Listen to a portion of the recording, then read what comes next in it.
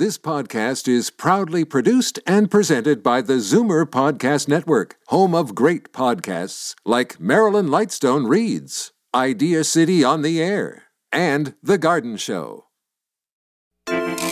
Welcome to The Tonic, your prescription for a healthier and happier life. Here's your host and publisher of Tonic Magazine, Jamie Bussin. Hi, I'm Jamie Bussin. I'm a former commercial litigator who used to weigh 242 pounds. When I was 38 years old, I lost over 50 pounds through a regimen of exercise and better nutrition. It took me a year to reach my goal, but I thought if a type A personality like me could do it, really anybody can. I'm still asking questions and learning about what it means to live a healthy lifestyle. Please join me on this continuing journey. Today we'll discuss your cognitive health with naturopath Dr. Colleen Hartwick. We'll find out about a proactive approach to energy management with Professor Joseph Gibbons. We'll explore the top water safety tips with clinical psychologist Dr. Barbarah Morrongiello. And lastly, we'll learn about your vagus nerve, stress, and fatigue with Dr. Greg Hammer. Before we get to that, here's your Tonic Quick Shot. People who contract COVID-19 but never develop symptoms, the so-called super dodgers, may have a genetic ace up their sleeve. They're more than twice as likely as those who become symptomatic to carry a specific gene variation that helps them obliterate the virus, according to a new study led by UC San Francisco researchers. The paper, published on July 19th in Nature, offers the first evidence that there's a genetic basis for asymptomatic SARS-CoV-2. The research helps to solve the mystery of why some people can be infected without ever getting sick from COVID-19. Memories can be as tricky to hold on to for machines as they can be for humans. To help understand why AI develop holes in their cognitive processes, electrical engineers at The Ohio State University have analyzed how much a process called continual learning impacts their overall performance. Continual learning is when a computer is trained to continuously learn a sequence of tasks using its accumulated knowledge from old tasks to better learn new tasks. The researchers found that in the same way that people might struggle to recall contrasting facts about similar scenarios, but remember inherently different situations with ease, artificial neural networks can recall information better when faced with diverse tasks in succession instead of ones that share similar features. Female killer whales live up to 90 years in the wild, and most live an average of 22 years after menopause. Scientists have long wondered why humans and some whale species spend a significant portion of their lives not reproducing. Previous studies show that even after having their last calf, killer whale mothers take care of their families by sharing the fish they catch. Now, in a study published on July 20th in the journal Current Biology, researchers note that these mothers can also provide social support to their sons by protecting them from being injured by other orcas. Who knew? Killer whales are mama boys. I'll be joined by Dr. Colleen Hartwick ND in a moment, but first, a little bit of business. If you're looking for premium natural products, choose New Roots Herbal. Proudly Canadian and family-owned for over 35 years. What really sets them apart is their dedication to quality. They source only the highest quality ingredients and test each one in a state-of-the-art ISO-accredited lab. You get the purity and potency you expect. Available exclusively at fine health food stores. To learn more or find a store near you, visit newrootsherbal.com. Dr. Colleen Hartwick is a licensed naturopathic physician who's been in private practice since 2012 in Campbell River, BC. Dr. Hartwick has a special interest in trauma as it pertains to physical illness, and as such, her practice focuses on mental health. In addition, she's passionate about sharing her knowledge and has been a part-time instructor at the Canadian School for Nutrition since 2015 and recently began publishing educational articles with Naturopathic Currents. Welcome back to the show, Doctor. How are you? I'm doing well, thanks. Thanks for having me back. I'm really excited to be here again. Yeah. So I can't remember the last time that you were on the show. Actually, that's not true. I remember perfectly, but we're going to talk about memory loss today, right? Well, that's good timing. I also can't, I'm a little fuzzy on the details. I think it might have been February or March. Yeah. But let's talk about what we can both do about memory today. Okay. So I'm not getting any younger. Can you explain why memory loss becomes more common as we age? There's lots of reasons to consider why that seems to happen. There's the natural declines in, brain shape and structure that happens with age, reductions in blood flow that could be the result of lots of inflammation, maybe issues with managing your blood sugar, potential for, medication side effects, perhaps years of imbibing in alcohol, which we know is pretty neurotoxic. The fact that there's a lot of people with varying degrees of hypothyroidism, and thyroid is really important for energy production in all tissues, including the brain, as well as really important for creating the insulating protective layer of the white matter of your brain. It's called the myelin sheath. So lots of potential reasons why we see an uptick in memory loss as time goes on. And what are some of the common misconceptions that you've come across about cognitive health? I think the biggest one I see with things like memory loss and really lots of different health conditions is that, memory loss is part and parcel with aging. So this is kind of a guaranteed outcome for people. Right. And that's not necessarily true. We can see memory loss for lots of different reasons, including, as I mentioned, chronically high blood sugar, which is associated with cognitive impairment. It can actually damage the blood vessels that bring nutrients to our brain. We could see it be a consequence of, chronic stress and elevations in cortisol. And what we see in the literature there pertaining to high cortisol is actually shrinking of some key areas of the brain that are responsible for memory. Areas like the prefrontal cortex, which is you can think about it as your internal parent that's there for planning, reasoning, and working memory. So kind of the information you're dealing with presently. And another area of the brain involved in memory, the hippocampus, appears to shrink in people who have been exposed to high levels of cortisol over the years. So, I know this is true, but from what you've said, it sounds like there could be some lifestyle decisions that we can make that can help with memory loss. Is that so? Oh, yeah, absolutely. I see most conditions, including memory loss, as an indication that we've done either too much of something or too little of something, and to address and take a look at, are you doing the foundational things to support memory?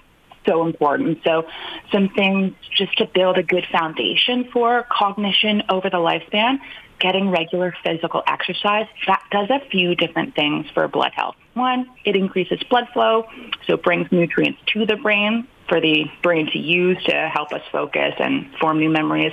Also helps with increasing insulin sensitivity, that hormone that helps get sugar, glucose into the neurons, the functional nerve cells. This glucose is their preferred energy source.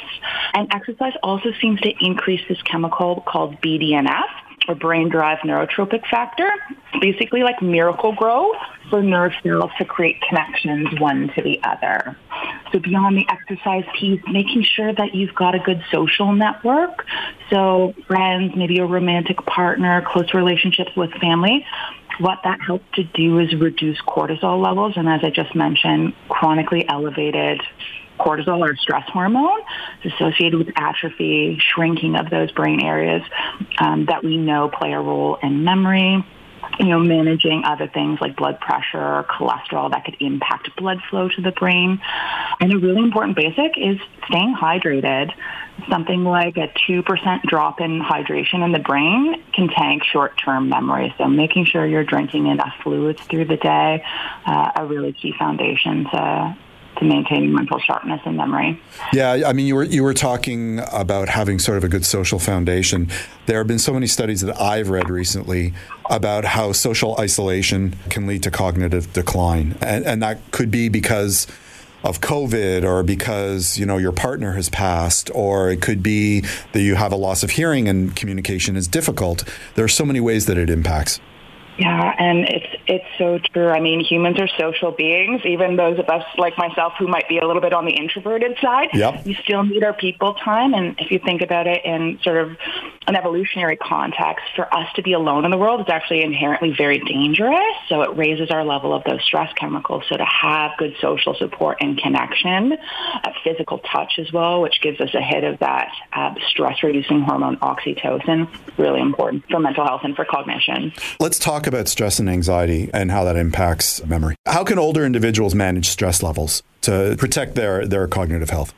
Yeah. So again, first thing, make sure that you've got some people that you've got close connection to, whether that's friends, family, even a counselor that you can see, that you can at least have that open dialogue with.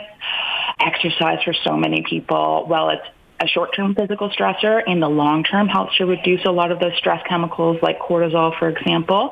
And then finding activities that you enjoy, and that can look really different for everyone. Like for me, it's rock climbing, which for some people might be terrifying. Yeah. And yet for me is incredibly meditative, because you have to focus on what you're doing in the present moment, because if your mind starts to wander, you might fall and go boom. Yep. Breath work, yoga, meditation, those are some of the common practices you'll see recommended, but really finding out for yourself what helps me feel calm, what helps me feel relaxed, and that can look really different for each person. For me personally, getting a good night's sleep certainly impacts my ability to think the next day. What are some of the strategies to improve sleep quality? No, I'm glad that you touched on sleep, because I missed that one as one of the foundational pieces. Sleep is so important for helping us with insulin sensitivity and high levels of insulin, and the inability to get glucose into the brain can impact memory. Plus, we have this system, you might have heard of it, and some of your listeners as well, called the glymphatic system. Mm-hmm. The cerebral spinal fluid that bathes our brain, the volume, I think, increases by something like 30% overnight to help flush away all of the debris that accumulates during the day, so that after a good night's sleep, our nerve cells can communicate one to the other. So sleep is of paramount importance in people who are chronically underslept. So not enough hours or a lot of broken sleep, it's one of the risk factors for developing dementia. So some basics to optimize sleep is to try and have a consistent sleep schedule. I think most of your listeners know we've got a 24-hour clock, our circadian rhythm. So genes that turn on and turn off at consistent times, assuming that we've got consistency around meal times and, in this case, bedtimes.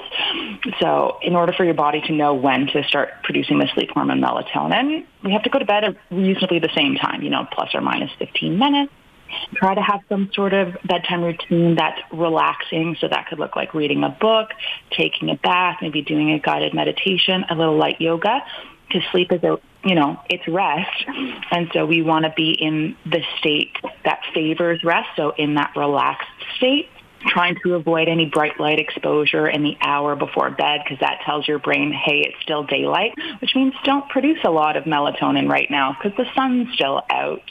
Make sure your bed's comfy. We spend like a third of our day sleeping, so make sure you have a comfortable bed, that your bedroom's dark, that it's reasonably cool. Those are some of the foundations to supporting sleep, and trying to get somewhere between 7 to 9 hours a night as well. Yeah. So one of the things I like to do, I'm a puzzle guy, and I do crosswords all the time. And I find like exercising the brain, neuroplasticity, certainly helps. It's all like a little mini workout for the brain. Are you on board with that? You and me share a fondness for puzzles, because I do all of the puzzles. I do the jigsaw puzzles. Yeah. I do the crossword puzzles. I do the Sudokus. One of the things about puzzles, while they can be great, our brains are really adaptive. So if you're just doing the same type of brain puzzles over and over again, what that means is we get really skilled at doing crossword puzzles, but that doesn't always translate to good memory for other activities. So what I would say is just have a lot of variety in terms of how you stimulate your brain. So a little bit of crossword puzzles, and then maybe some reading, and then maybe learning a new language, right? Yeah. So variety and constant challenge seems to be a bit more effective than just doing one type of brain activity. Okay, so let's shift gears and talk about diet, which certainly plays a crucial role in cognitive health. What are some brain-boosting foods and habits that we might be able to employ to prevent memory decline? Absolutely. So kind of first and most critically is making sure you keep your blood sugar in good working order. So try to avoid, highly refined grains, lots of white sugar, high fructose corn syrup, things like that, because that high blood sugar is actually toxic to neurons. It's associated with neuronal death. So try to choose whole grains, low sugar, maybe more of that ketogenic style of diet, Beyond that, getting in the omega-3s that we get predominantly from fatty fish, but from algae and even from plant-based sources. They're really important both for modulating inflammation. Chronic inflammation can damage nerve cells and contribute to memory loss. And one type of omega-3, DHA, is a really important structural fat, so it actually helps with the building phase of our brain.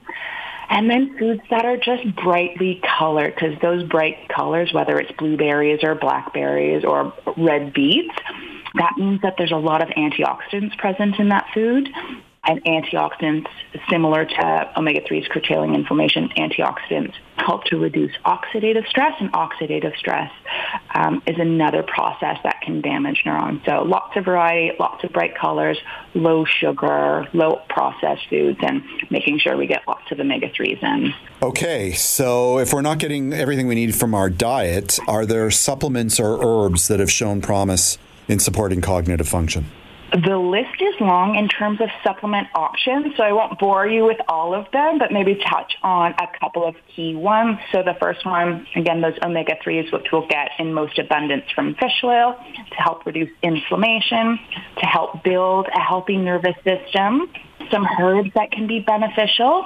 It's an Indian herb called Barbarah Morrongiello, which is antioxidant, helps to protect neurons from damage, and also seems to play a role in increasing one of our main neurotransmitters, so nerve connection molecules called acetylcholine that's involved in memory. So Barbarah seems to be really beneficial to, again, helping support cognition, memory.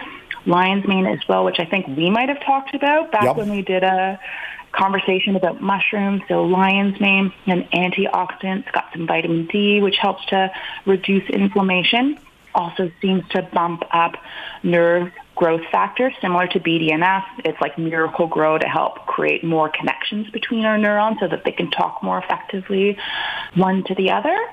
And then a couple of nutrients that are involved in making acetylcholine, so something called acetylcholine, as well as choline or phosphatidylcholine. It's sometimes known as lecithin. We get lecithin from, I say, plant seeds and animal seeds, so from egg yolks, as well as from nuts and seeds. And that choline is a building block for acetylcholine, and that's one of the key neurotransmitters associated with the formation of new memory. Okay, we have time for one last really quick question, and that is, with the growing interest in cognitive health, we're seeing a number of products on the market. How can consumers ensure that they're purchasing a high-quality supplement that's safe and effective? Yeah, so, I mean, I've got my go-to brands as a professional, but if you're going into, a health food store and wanting to make best decisions, you want to look for some sort of certification, like an ISO 17025. What that tells you is that product has been evaluated by an accredited lab to make sure that what's inside the capsule or the powder is what the manufacturer says is there, and they're also testing for purity and potential contamination. And of course, there's tried and true brands, but if you're not familiar with what brands are best, look for an ISO 17025 certification to let you know that what's on the label is actually what's inside the product. Fantastic. Thank you so much for coming on the show today. Oh, it was a pleasure. It was great to talk to you again. That was Dr. Colleen Hartwick ND. We have to take a short break, but when we return, we'll discuss your personal energy management on The Tonic. Tired of lineups at your pharmacist? Why not try PharmaZ at the Zoomer store? Powered by the Health Depot, an Ontario-accredited pharmacy, PharmaZ offers a concierge approach to filling, refilling, and managing your prescriptions with free delivery anywhere in Ontario. To get started, visit zoomerstore.com and click on PharmaZ. And then click on the Circle of Care Pharmacy program for your free initial consultation with a clinical pharmacist. Don't wait. Go today. I'd like to give a shout out to our new sponsor, Omega Alpha. This company is 100% Canadian owned. Their team consists of allopathic and naturopathic doctors, nutritionists, researchers, and other scientific professionals, all led by their CEO, Dr. Gordon Chang. Formulations are created on their 40,000 square foot facility located in Toronto.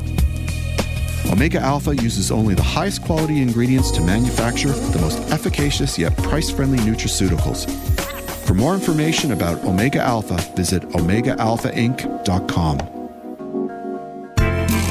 Welcome back to The Tonic, your prescription for a healthier and happier life. Here's your host and publisher of Tonic Magazine, Jamie Bussin. Joseph Gibbons is a full-time professor at Humber College, where he holds exemplary faculty status. He has 20 years of experience as a professor, exercise physiologist, health and lifestyle coach, and mental health first aid instructor. His mission is to help people overcome life obstacles that impede their journey towards optimal physical, mental, and spiritual health. Welcome to the show, Joseph. How are you? I'm wonderful. Thank you for the invite. So why did you set out to write a book about health and wellness? There's like 8 gazillion of them. I know, yes. Well, it's funny. I actually didn't set out to write a book on it. I started doing research because I noticed that my own personal health was starting to degrade. And it was very confusing to me. I've been working in the health and wellness industry for many years, and it seemed like I was doing everything correctly. I was, following all the best diet advice, sleep. I was doing everything I could, and I couldn't understand why my health was continually suffering, physically and mentally. And so, in part of my role at Humber is, researching. And so I would desperately research to try to figure out why I had fatigue, why I had brain fog, why I had inflammation. And then it wasn't until kind of years later that I kind of figured out the one thing that I was missing. And that one thing for me was rest. I continually looked at my body as this endless well I could keep going to and drawing resources from whenever I wanted. Because one of the things that was my Achilles heel was work. I was addicted to work. I was addicted to productivity. And so all I did was continually research, how I can continue this overworking lifestyle, without sacrificing anything. And it wasn't until I found that missing piece, of rest, that all of the other things, the supplementation, the nutrition, the sleep, were able to finally flourish. And I was able to finally have a trajectory of optimal health. When you speak of rest, you're not just speaking of sleep, right? You're speaking of downtime as well? Do you know what? Exactly. I actually had to reframe the word productivity for myself, because I always looked at, if I'm not productive, then I'm not useful.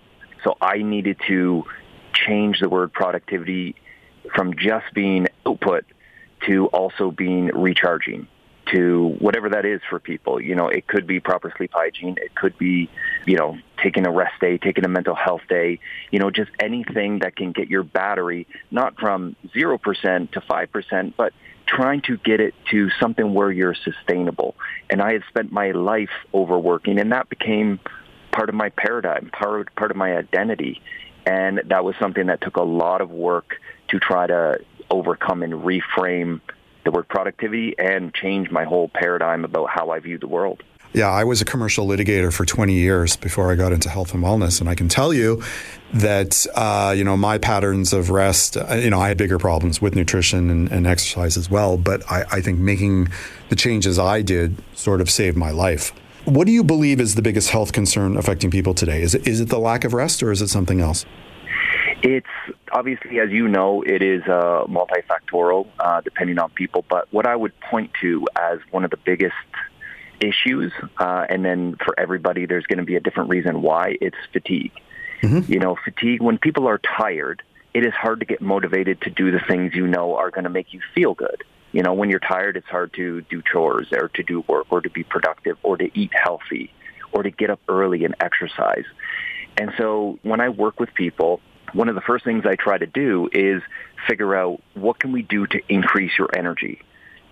And it's just, we look at, a big motto of mine is progress equals happiness. A lot of times people want to get to the finish line too quick, but we need to celebrate along the way. If I can get you week over week, 1 or 2% more energy, that's going to really start to build momentum for you. And for some people, the fatigue could be what they're eating, right? It could be, what they're eating is causing inflammation, or they have a food sensitivity they don't know about. Or it could be they think that their sleep is good because they're getting 8 hours, but I really recommend people, they don't have to be overly analytical, but I think people need to track their sleep at a bare minimum to figure out, how can we increase the amount of deep sleep that you get, restful sleep.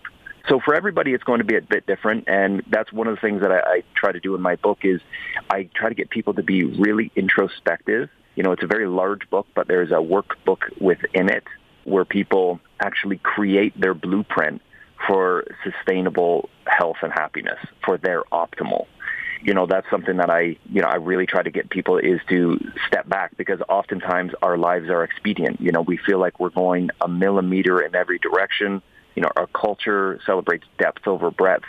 Sometimes you need to pause and really reflect on the decisions that you make, or, you know, questioning, you know, your paradigm or how you view the world. I think understanding what health changes you can do that are sustainable is actually a lot harder than it sounds. Yeah. You know, I'm 57, so I kind of have it down now. But my life today is much different than it was in my 20s and 30s, just in terms of responsibilities, you know, as a young parent versus, you know, verging on being an empty nester. You know, you reach a certain stage in your career and you can sort of carve out more time because, you know, in your 50s, you're at a different stage of your career. I mean, my career is still, it's changed and I'm still building, but I think most people are looking towards the finish line of their career in their 50s. You know, I'm not sure how much building they're willing to do in their 50s, and that sort of edifies, you know, what you're capable of doing on a day-to-day basis. But like when people ask me, you know, how do you lose weight? Well, you know, there's tons of ways to lose weight, for example, but how do you keep the weight off? That's really the trick. It's not about losing weight. It's about sustaining your weight. Yeah. And that's a whole different kettle of fish. And I think you're saying the same thing vis-a-vis rest. Like, what is sustainable rest? What does that look like for you as an individual, right? Exactly. Yeah, no, you're 100% right. And that's why it's called, you know, it's discovering optimal. Everybody's optimal is going to be different. You know, I used to kind of go through life as if almost treating my body like a machine and like I was a robot, like I could go through, and that was part of my Achilles heel was I spent decades repressing my emotions, not thinking that there was any actually repercussions from that. And so for me on my journey to discovering what an optimal life looks like for me, something that's sustainable for me, I had to uproot a lot of unpleasant things, you know, in terms of, you know, why I choose, you know, overwork, or why that's how I believe that I am going to be valuable in the world. And so everybody's optimal looks different, both on their capabilities and what they're able to do, also what they want out of life. And so that's a big discussion at the start of the book is, you know, trying to help people first increase their energy, because, you know, without energy, it's really hard to get motivated to do anything. And then to really get deep into figuring out what you want, you know, and not waiting too long before you ask those questions. So although people are individuals and their result or their answer maybe look different than others, I presume there are sort of, maybe not universal, but commonalities to the types of impediments for people to find where their energy comes from. What are some of the impediments that you see that most people have to get to this point where they know how to recharge their batteries properly? Well, the biggest one is, there's quite a few, but if we're looking at the biggest, where I would start is I would look at what they're eating. So obviously the fuel that people are putting in their body. Mm-hmm. The best teacher is experience. And so, you know, you need to think about, if you don't feel good, you need to be reflective of what you did in, you know, the hours or the days preceding that. You know, so you need to be very reflective as you go through the book. So if you didn't sleep well, or you did sleep well, just reflecting on that, because, you know, as you say, everybody is different. We're all unique. Our physiology, our makeup is different. And so we need to treat everybody individually. But like I said, there are some universal truths. And one of the biggest things that we would look for is, how can I increase your energy, starting with analyzing your sleep. Okay, there are so many different, you know, sleep monitors that you can take now, and they're fairly inexpensive. Let's see what's happening with your sleep, and then let's have a look at your diet. And then when I'm working with people one-on-one, typically I always have them go to their doctor and get what's a complete blood count to see if they're lacking anything, because maybe they don't even realize that they're iron deficient or B12 deficient. That's beyond the book, but when I'm working with people, and I encourage people to do that, to go to their doctor to find the sources of their lack of energy. Because too many people, you know, we turn to exogenous substances thinking that caffeine is going to continually help me get out of this hole, this tired hole I'm in. And it's, as you know, the more caffeine that you have, the more you need to sustain that until your adrenal glands are exhausted. So your book, if you could wish that people had a takeaway point What do you think the key takeaway point is from your book? That progress equals happiness, and that there is a path to more happiness, more energy, and more fulfillment in life. I think we just get caught up in our day-to-day of going through, driving to work, getting home, flipping on social media, watching television, and that's great if that's the life that you choose, but there is more fulfillment out there, and there is systematic ways that you can implement to increase your energy and your health. And that's part of the book is, I studied everything from ancestral wisdom to the latest in 21st century science, trying to figure out all of the different things that have been proven to work time and time again. So it's not just what I've done in my journey. It's what research says and what, people from generations ago have done to boost their health. One last quick question. If people are interested to learn more about your book, Discovering Optimal, where should they go? So a couple places. The first place would probably be my website. You can go to discoveringoptimal.com. On there it has, all the information about the book, also information about my social media channels. So on Instagram, I'm Optimal Seeker, as well as I have a blog that I populate trying to just, boost the information. Basically everything that didn't make it into the book, I still, I think it's valuable info that I want people to have access to. Fantastic. Thank you so much for coming on the show today. You're welcome. Thank you, Jamie. That was Joseph Gibbons. We have to take a short break, but when we return, we'll discuss water safety on The Tonic. Real self-care means tuning in to what your body needs. If you're feeling overwhelmed, CanPrev Women is a good place to start. Whether you're looking to reduce stress or anxiety, improve sleep, balance hormones through peri and post-menopause, or just feel better daily, our comprehensive formulas are designed to support your individual health goals. Your body, your health. Visit canprevwomen.ca to learn more today. Imagine a healthier and happier you. Hi there, I'm Dr. Kwadwo Karamantang, head of the ICU at the Ottawa Hospital. Every day, I see how important healthy habits are, and that's why I've created a course that could change your life. Do you want to lose weight, feel happier? I've got a few pointers to share with you, so why not take my course and give it a try? It's risk-free with a money-back guarantee. Visit 28dayreboot.co. That's 28dayreboot.co. Let's make a change together. Welcome back to The Tonic, your prescription for a healthier and happier life. Here's your host and publisher of Tonic Magazine, Jamie Bussin. Dr. Barbarah Morrongiello is a clinical psychologist, professor at the University of Guelph, and a Canadian Institute of Health Research-funded researcher. Her research focuses on understanding the factors that lead to injuries and motivating people to make safer, more informed decisions to prevent injuries in children and adolescents. The doctor works closely with community organizations who share these goals to implement these prevention programs on a larger scale. Welcome to the show, Doctor. How are you? Thank you. I'm doing well. So I thought it would be interesting to bring you on the show because it is really hot out, and a lot of people are trying to beat that heat by going in the water. And I can tell you, back in the day, probably couldn't do it now, but I was a lifeguard, or I was credited to be a lifeguard. I had my bronze medallion, and I could see some of the people trying to get cool in the water, but maybe weren't playing safe. So do you think you can help us with that today? I hope so.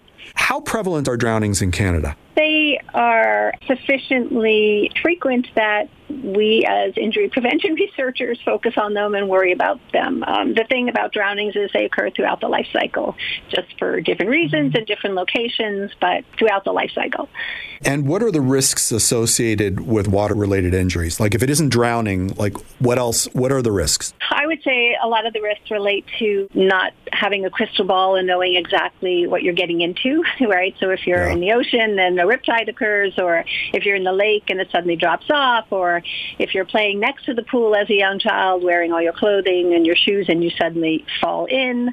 You know, it's really hard to anticipate all of the situations one might have to deal with. So that's always a challenge, which we try and prepare for, like having children wear, life jackets and not be close to the pool edge and things like that. It's also that we tend to overestimate our abilities sometimes to keep ourselves safe, or our children's abilities to keep themselves safe. Or we overestimate as a parent our quality of supervising the child. So we think we're really carefully watching and just periodically looking at our phone. But in fact, we're looking at our phone more than the child, right? We don't realize how quickly drowning occurs, particularly in young children. It can be a matter of 40 seconds. Yeah. I mean, I can tell you as somebody who, I had my bronze, I was acting as a lifeguard for a condominium pool, so not a lot of kids, but you can kind of see people frequently overestimate how skilled they are at swimming or, what kind of strength they have for it. I would add in, it's probably not as relevant in the summer, but, you can fall in the water really in any season, right? And yes. there might be hypothermia if it happens in yes. winter, if you fell through the ice. Or if you're canoeing on a big lake and the weather swells and all of a sudden it isn't just that you're in the water, but you're panicking because maybe your canoe's overturned or your boat's overturned. Exactly. And those types of issues. Like I also used to be a sailor and I remember, being affixed to the boat with a trapeze, which is kind of like a wire that attaches to a harness and getting trapped underneath the boat when it turtled in the middle of a storm. And, you can be freaking out. And, if you were just in the water and it wasn't like a trauma situation, you might be fine. But if you're worried about sort of being lodged under a boat connected by a wire, that's like another issue, right? So yeah, I think that that's always a consideration when I work a lot with parents and children in injury prevention, and one of the factors we try and encourage parents to think about is your child might be an amazing swimmer in swim class, right? But when they've fallen into the water unexpectedly and it's freezing cold and they're wearing their clothes, they're going to go into panic mode and maybe they're not going to be able to really call on all their skills in that moment to keep themselves safe. All right. So we've identified the dangers. We probably scared the hell out of a lot of people. Maybe we should talk about some of the things we can do to prevent, these bad outcomes. So where would you start? Well, certainly, it's important not to swim alone, right? So there's at least other people aware of what you're doing and what the risks are, maybe even providing some input to your helping to make smarter decisions. For young children, regrettably, a lot of the statistics show that it's just inadequate supervision in the moment. So, the supervisor might not be present. They've run into the house for something or turned their back for a minute to barbecue, and children drown so quickly. Sometimes supervisors are present, but they're really distracted. Phones have really, for as great as they are, they're also a real challenge sometimes for keeping children safe. Yep. At the same time, you have a phone out. And the other thing is, a lot of parents sometimes use a minor, like an older sibling to look after a younger one, and we sort of have a double problem then of if something were to happen, you have the older one panicking and the younger one panicking, and the older child might not have the strength in the moment, might not have the skills in the moment. So for children, a lot of it comes down to keeping them properly supervised, and wearing a life jacket, of course, is the best protection at any age, right? For adults, a lot of drownings happen off boats. Sometimes there's a lot of alcohol involved. They're not wearing life jackets. I always find it really interesting. You'll see family photos, and the children always have life jackets on, and the parents do not. Right. It's almost like, well, nothing will happen to me, but I'm keeping my child safe. But often what parents don't even realize, or grandparents, is that children are looking at them, and they're thinking, oh, when I get old enough, I won't need a life jacket anymore, right? So they're sort of modeling a belief that is actually not going to keep that child safe when they hit the teen years or the young adult years. Yeah, also, it's probably a good idea for adults to wear a life jacket because if, for example, they're on a boat and there's a capsize or an issue, you have to take care of yourself first so that you can stay calm and then help your kids. So you better make sure that you're okay. And I think a lot of adults probably overestimate their abilities. Maybe they were swimmers in their teens, but they probably haven't, swam many lengths, as they get older, and they probably don't have that strength anymore. I know I'm not the swimmer I was when I was in my teens, for sure. Yeah, I think that's an excellent point, right? We're always much more optimistically biased, if you will. Yeah. Or maybe we were great swimmers, but now we're, 20 pounds heavier and, haven't really done, a lot of lap swimming to be able to sustain ourselves, right, if we had to in the middle of a lake. Yeah, I remember I used to work at a summer camp, and there was always a buddy system, right? So you were responsible for your buddy. Do you think that's viable, or do you think that's a bit of a risk? I think it can go both ways. I mean, it depends on the competencies of each. I think mostly, the benefit of a buddy is that, you're not alone. You have someone else saying, don't do that. Right. Or someone else being able to go and get help, right, if needed. So it's not going to be a guarantee to secure your safety, but it certainly fits with the recommendation of not swimming alone. So, my mother always used to tell me, don't go swimming until, like if you've just eaten. Is that an old wives' tale, or is there some legitimacy to that? I'm not actually aware that is the thing, to be honest. But to the extent, there's a lot involved in, swimming a distance, right? Or swimming in rough water or in a riptide situation or, getting yourself from the bottom of the pool to the top and then to the side, right? There's a lot involved. So, if you've just had a big meal, I could imagine that there's going to be more challenges to doing that than if you're, feeling light and, agile and ready to go. Also, there's a big difference between swimming in a pool and, let's say, swimming in a lake or an ocean, right? So if you've never been to the ocean, you don't want to swim with your eyes open unless you have, like, goggles. And if you're not used to swimming in a lake, it may be murky and you may not be able to touch the bottom, or there may be jagged rocks and you might want to wear swim shoes or something like that. Do people turn their minds to that? And do they see that, the risks that are involved in swimming in an unfamiliar environment? I can't really say that I'm aware of whether that's really been carefully looked at. I do think that, the more uncertainty, the more optimistic we probably go to be, which is probably not a good thing, right? So, I mean, that's what I would think, that, that just adds to the likelihood of getting your judgment wrong, right? Okay. Are there any other precautions that you want to end off the interview with? Anything else we should know? I think maybe the only thing I might mention, because it is relevant to babies, babies often drown in bathtubs, surprisingly. Yeah. They drown very quickly. And I do think, it's worth just reminding people that, when people are drowning, they're not calling out. They're not waving. They're not coming up and down 3 times. Like, their lungs are filling and they're going down. It happens very quickly and they drown silently. And for babies, I think sometimes, parents or grandparents use bath seats to help them stay upright in a bathtub and save their back, if you will, which is, a very good thing as long as you're with them 100% of the time, because babies drown in bath seats because they slip through or they turn over or things like that. So that would be one thing I would caution very specifically to babies and bathtubs. Fantastic. Thank you so much for coming on the show today. You're welcome. My pleasure. That was Dr. Barbarah Morrongiello. We have to take a short break, but when we return, we'll discuss your vagus nerve on the Tonic. The Big Carrot is a worker-owned natural food market that's been committed to local, organic, non-GMO, and sustainable food systems since 1983. They're a one-stop shop offering produce, grocery, bulk, body care, and holistic dispensary. The juice and smoothie bars and kitchens serve up hundreds of healthy dishes and drinks daily. Building community is at the core of their vision, which they deliver through education, outreach, and giving. They want everyone to share in the goodness they offer. Visit their website for more information at thebigcarrot.ca. Real self-care means tuning in to what your body needs. If you're feeling overwhelmed, CanPrev Women is a good place to start. Whether you're looking to reduce stress or anxiety, improve sleep, balance hormones through peri and post-menopause, or just feel better daily, our comprehensive formulas are designed to support your individual health goals. Your body, your health. Visit canprevwomen.ca to learn more today. Welcome back to The Tonic, your prescription for a healthier and happier life. Here's your host and publisher of Tonic Magazine, Jamie Bussin.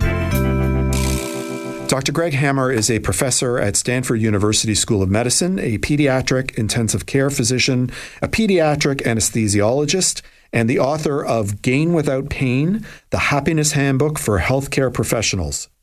He's a member of the Stanford Well MD Initiative and is the former chair of Physician Wellness Task Force for the California Society of Anesthesiologists. He's been a visiting professor and lecturer on wellness at institutions worldwide and teaches GAIN to medical students, residents, and fellows at Stanford. Welcome to the show, Doctor. How are you? I'm well. Great to be with you, Jamie. So we've discussed the mind-gut axis a little bit on the show before, but you're going to focus on the vagus nerve. So why don't we start at the beginning? What is the vagus nerve, and what role does it play in maintaining equilibrium in our body? Jamie, we have an autonomic nervous system. So our nervous system can be thought of as divided into several different roles. But the autonomic nervous system consists of the parasympathetic side or parasympathetic nervous system and the sympathetic nervous system. And these two systems, when in balance, regulate heart rate, have an effect on brain function, on gut function, on the eyes, pretty much on every organ. So the sympathetic nervous system, as most people understand, is the fight or flight side of the autonomic nervous system. So when that gets activated, our heart rate goes up, our blood pressure goes up, our blood sugar also goes up, and lots of other things happen to various organs in our body. When the parasympathetic nervous system is activated, all those things are tamped down. So our heart rate is reduced, our blood pressure goes down to safe levels in general, not always. Sometimes people pass out because their heart rate gets very slow. The main nerve in the parasympathetic nervous system is the vagus nerve. So we can talk about the vagus nerve as sort of a proxy for the entire parasympathetic nervous system. And again, that has regulatory effects on pretty much every organ in our body. So is it silly to ask, how the parasympathetic nervous system is impacted by the vagus nerve? Or are they one and the same, or is it a little more complicated than that? Well, the vagus nerve is sort of the principal nerve in the parasympathetic nervous system. So it is a subset or part of the parasympathetic nervous system. So we could talk about the vagus again as sort of a proxy for the parasympathetic nervous system as a whole. Got it. Okay. Why is it that one's parasympathetic nervous system is such a key player when it comes to stress reduction? That's a great question. Not all of the mechanisms are well worked out, but there are ways that we can intentionally activate the parasympathetic nervous system or intentionally activate the vagus nerve. And we know that the result is that, as I said, our heart rate slows, our blood pressure is reduced, our blood sugar goes down generally safely, and there are improvements in something called heart rate variability, which is a sign of cardiac health. There are improvements in brain function, particularly executive function, decision-making, etc., and a decrease in stress in general. And as I said, again, the mechanisms are not completely worked out. We certainly understand the mechanism of the vagus nerve or vagal effects on heart rate, for example, because there are nerves that go to the sinus node, which regulates heart rate when the heart rate is being normally regulated. And there are vagus nerve endings that go to the sinus node, and also sympathetic fibers, which do the opposite. So like most systems in our body, Jamie, the parasympathetic and sympathetic nervous systems are in balance. And one is doing one thing, one is doing the opposite, and the balance is what determines our resting heart rate or our excited heart rate, etc. So although the mechanisms are not all worked out exactly, we do know that vagal activation results in improvements in our cardiovascular function, our executive function, and a decrease in stress. When you're talking about those impacts, are you talking about in the moment, or are there long-term ramifications to how that system works and stress that might be chronic or long-term? That's a great question. It is something that happens in the moment. So when our vagus nerve gets activated, those changes in the heart rate, for example, take place. So that can be a momentary sudden change, and there's something that you may have heard of called a vasovagal response, and that's when the vagus nerve gets activated excessively, momentarily. Our blood vessels dilate, and people can faint sometimes. So if somebody stands up quickly and they faint, that's a manifestation of a vasovagal response. Or sometimes if they get frightened, paradoxically, the vagus nerve can be activated and they can faint. So that's a momentary vagal activity and response. But as stress in general, when it becomes chronic, has all kinds of harmful effects on our physiology, long-term increase in vagal tone or activation of the vagus nerve has beneficial effects over a long term. In other words, we can decrease our stress by intentionally activating the vagus nerve by virtue of activities we can discuss. And this actually counteracts some of the adverse effects of stress, which include stress on the heart, stress on the brain, elevations in blood sugar that may lead to diabetes, etc. So there's so many adverse effects of chronic stress mediated through the sympathetic nervous system that are counteracted over a long term by the parasympathetic nervous system. Okay, so you alluded to the fact that we might be able to trigger the vagus nerve and do the work of counteracting the parasympathetic nervous system. So that's right. If that's true, which is really interesting, what are some of the things that our listeners might be able to do that might be able to help them? Because it sounds like that would be pretty good if you could do it. Yeah, well, I think that the way that I practice doing that myself and the way I teach it as part of the GAIN practice, which is a morning meditation practice that can be done in as little as 3 minutes. It starts with focusing on the breath and intentionally slowing down the breath. So get up in the morning, we open the blinds, we do our morning hygiene, we find a comfortable place to sit, we close our eyes, and we focus on our breath. So we slow the inhalation through our nose to a count of 3. We pause to a count of 3. And then we slow the exhalation, letting go without effort, to a count of 4. So into a count of 3, pausing for a count of 3, exhaling to a count of 4. And if each of those counts are 1 second, then the breathing cycle is 10 seconds, 3, 3, and 4. And therefore, our breathing rate, our respiratory rate, is 6 per minute, since there's 60 seconds in a minute. When we breathe at 6 breaths per minute, we get all of the benefits of vagal activation, the increase in our heart function, heart rate variability, increase in our brain function, increase in blood flow to the brain, for example. So this is something that we can do anytime. We're walking down the hall, we're feeling stressed, we're meeting with our boss. We can go to the focus on our breath, slow it down, and activate our vagus nerve and our parasympathetic nervous system. So that's, I think, the most accessible way we can intentionally activate the vagus nerve. Okay, so again, that focus is on the moment, right? So if we're feeling stressed or if we're trying to activate the vagus nerve, that gets us in the moment where we're physiologically triggering the system and making changes to our body. But what about the long term? Is there a larger impact that this practice can help with? Yes, I think so, Jamie. I think that if we practice the GAIN meditation or any breath work, breath-based meditation, or just a daily practice of focusing on our breath for several minutes at a time, and then throughout the day when we recognize we're experiencing stress, the more we do this, the more it becomes sort of automatic. In other words, it's like Pavlov's dogs. Pavlov rung a bell and fed the dogs repeatedly until the dogs associated the bell with food, and then just ringing the bell made the dogs salivate, even if they weren't presented with any food. So this breathing exercise will slow our heart rate, respiratory rate, et cetera, and make us feel better. So the more we do it, the more automatic this conditioned response, if you will, becomes, where we slow our breathing, we get the benefits of the increase in heart function, brain function, a decrease in stress and all of its manifestations. And, we find that we can just pick this up any time. We're driving in a car, we realize we're tense, we're gripping the steering wheel, et cetera. Go to the breath.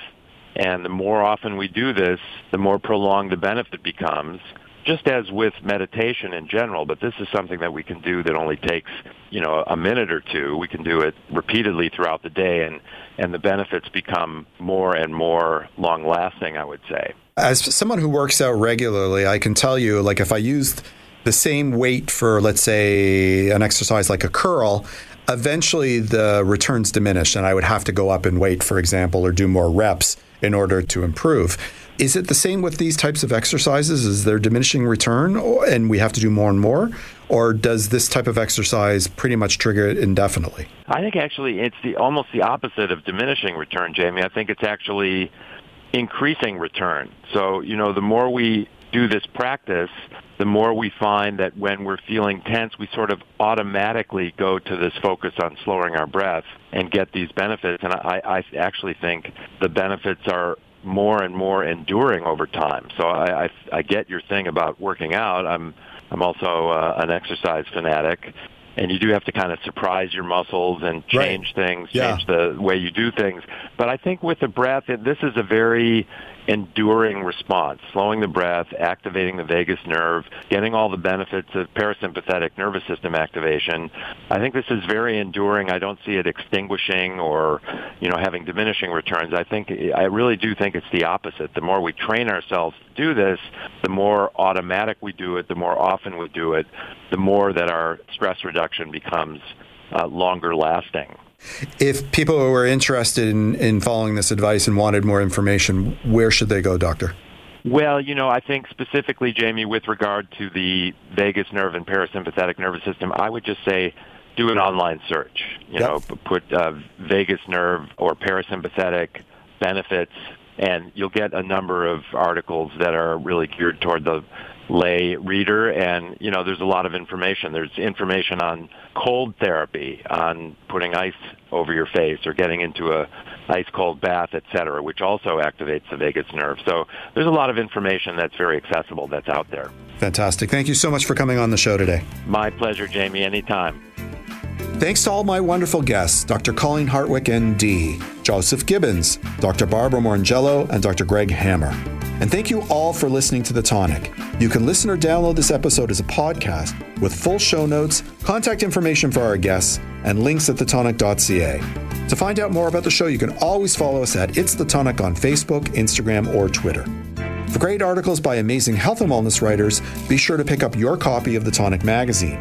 The July-August issue is now available free on racks at over 100 locations across the GTA and delivered with the Globe and Mail to home subscribers in Toronto west of Victoria Park. Or you can visit our website, thetonic.ca. If you're interested in providing feedback or suggesting topics for the show, you can always email me at jamie@thetonic.ca. On our next show, we'll discuss the health and wellness issues that are important to you. Until then, this is Jamie Bussin wishing you a healthy and happy week. This podcast is proudly produced and presented by the Zoomer Podcast Network, home of great podcasts like Marilyn Lightstone Reads, Idea City on the Air, and The Garden Show.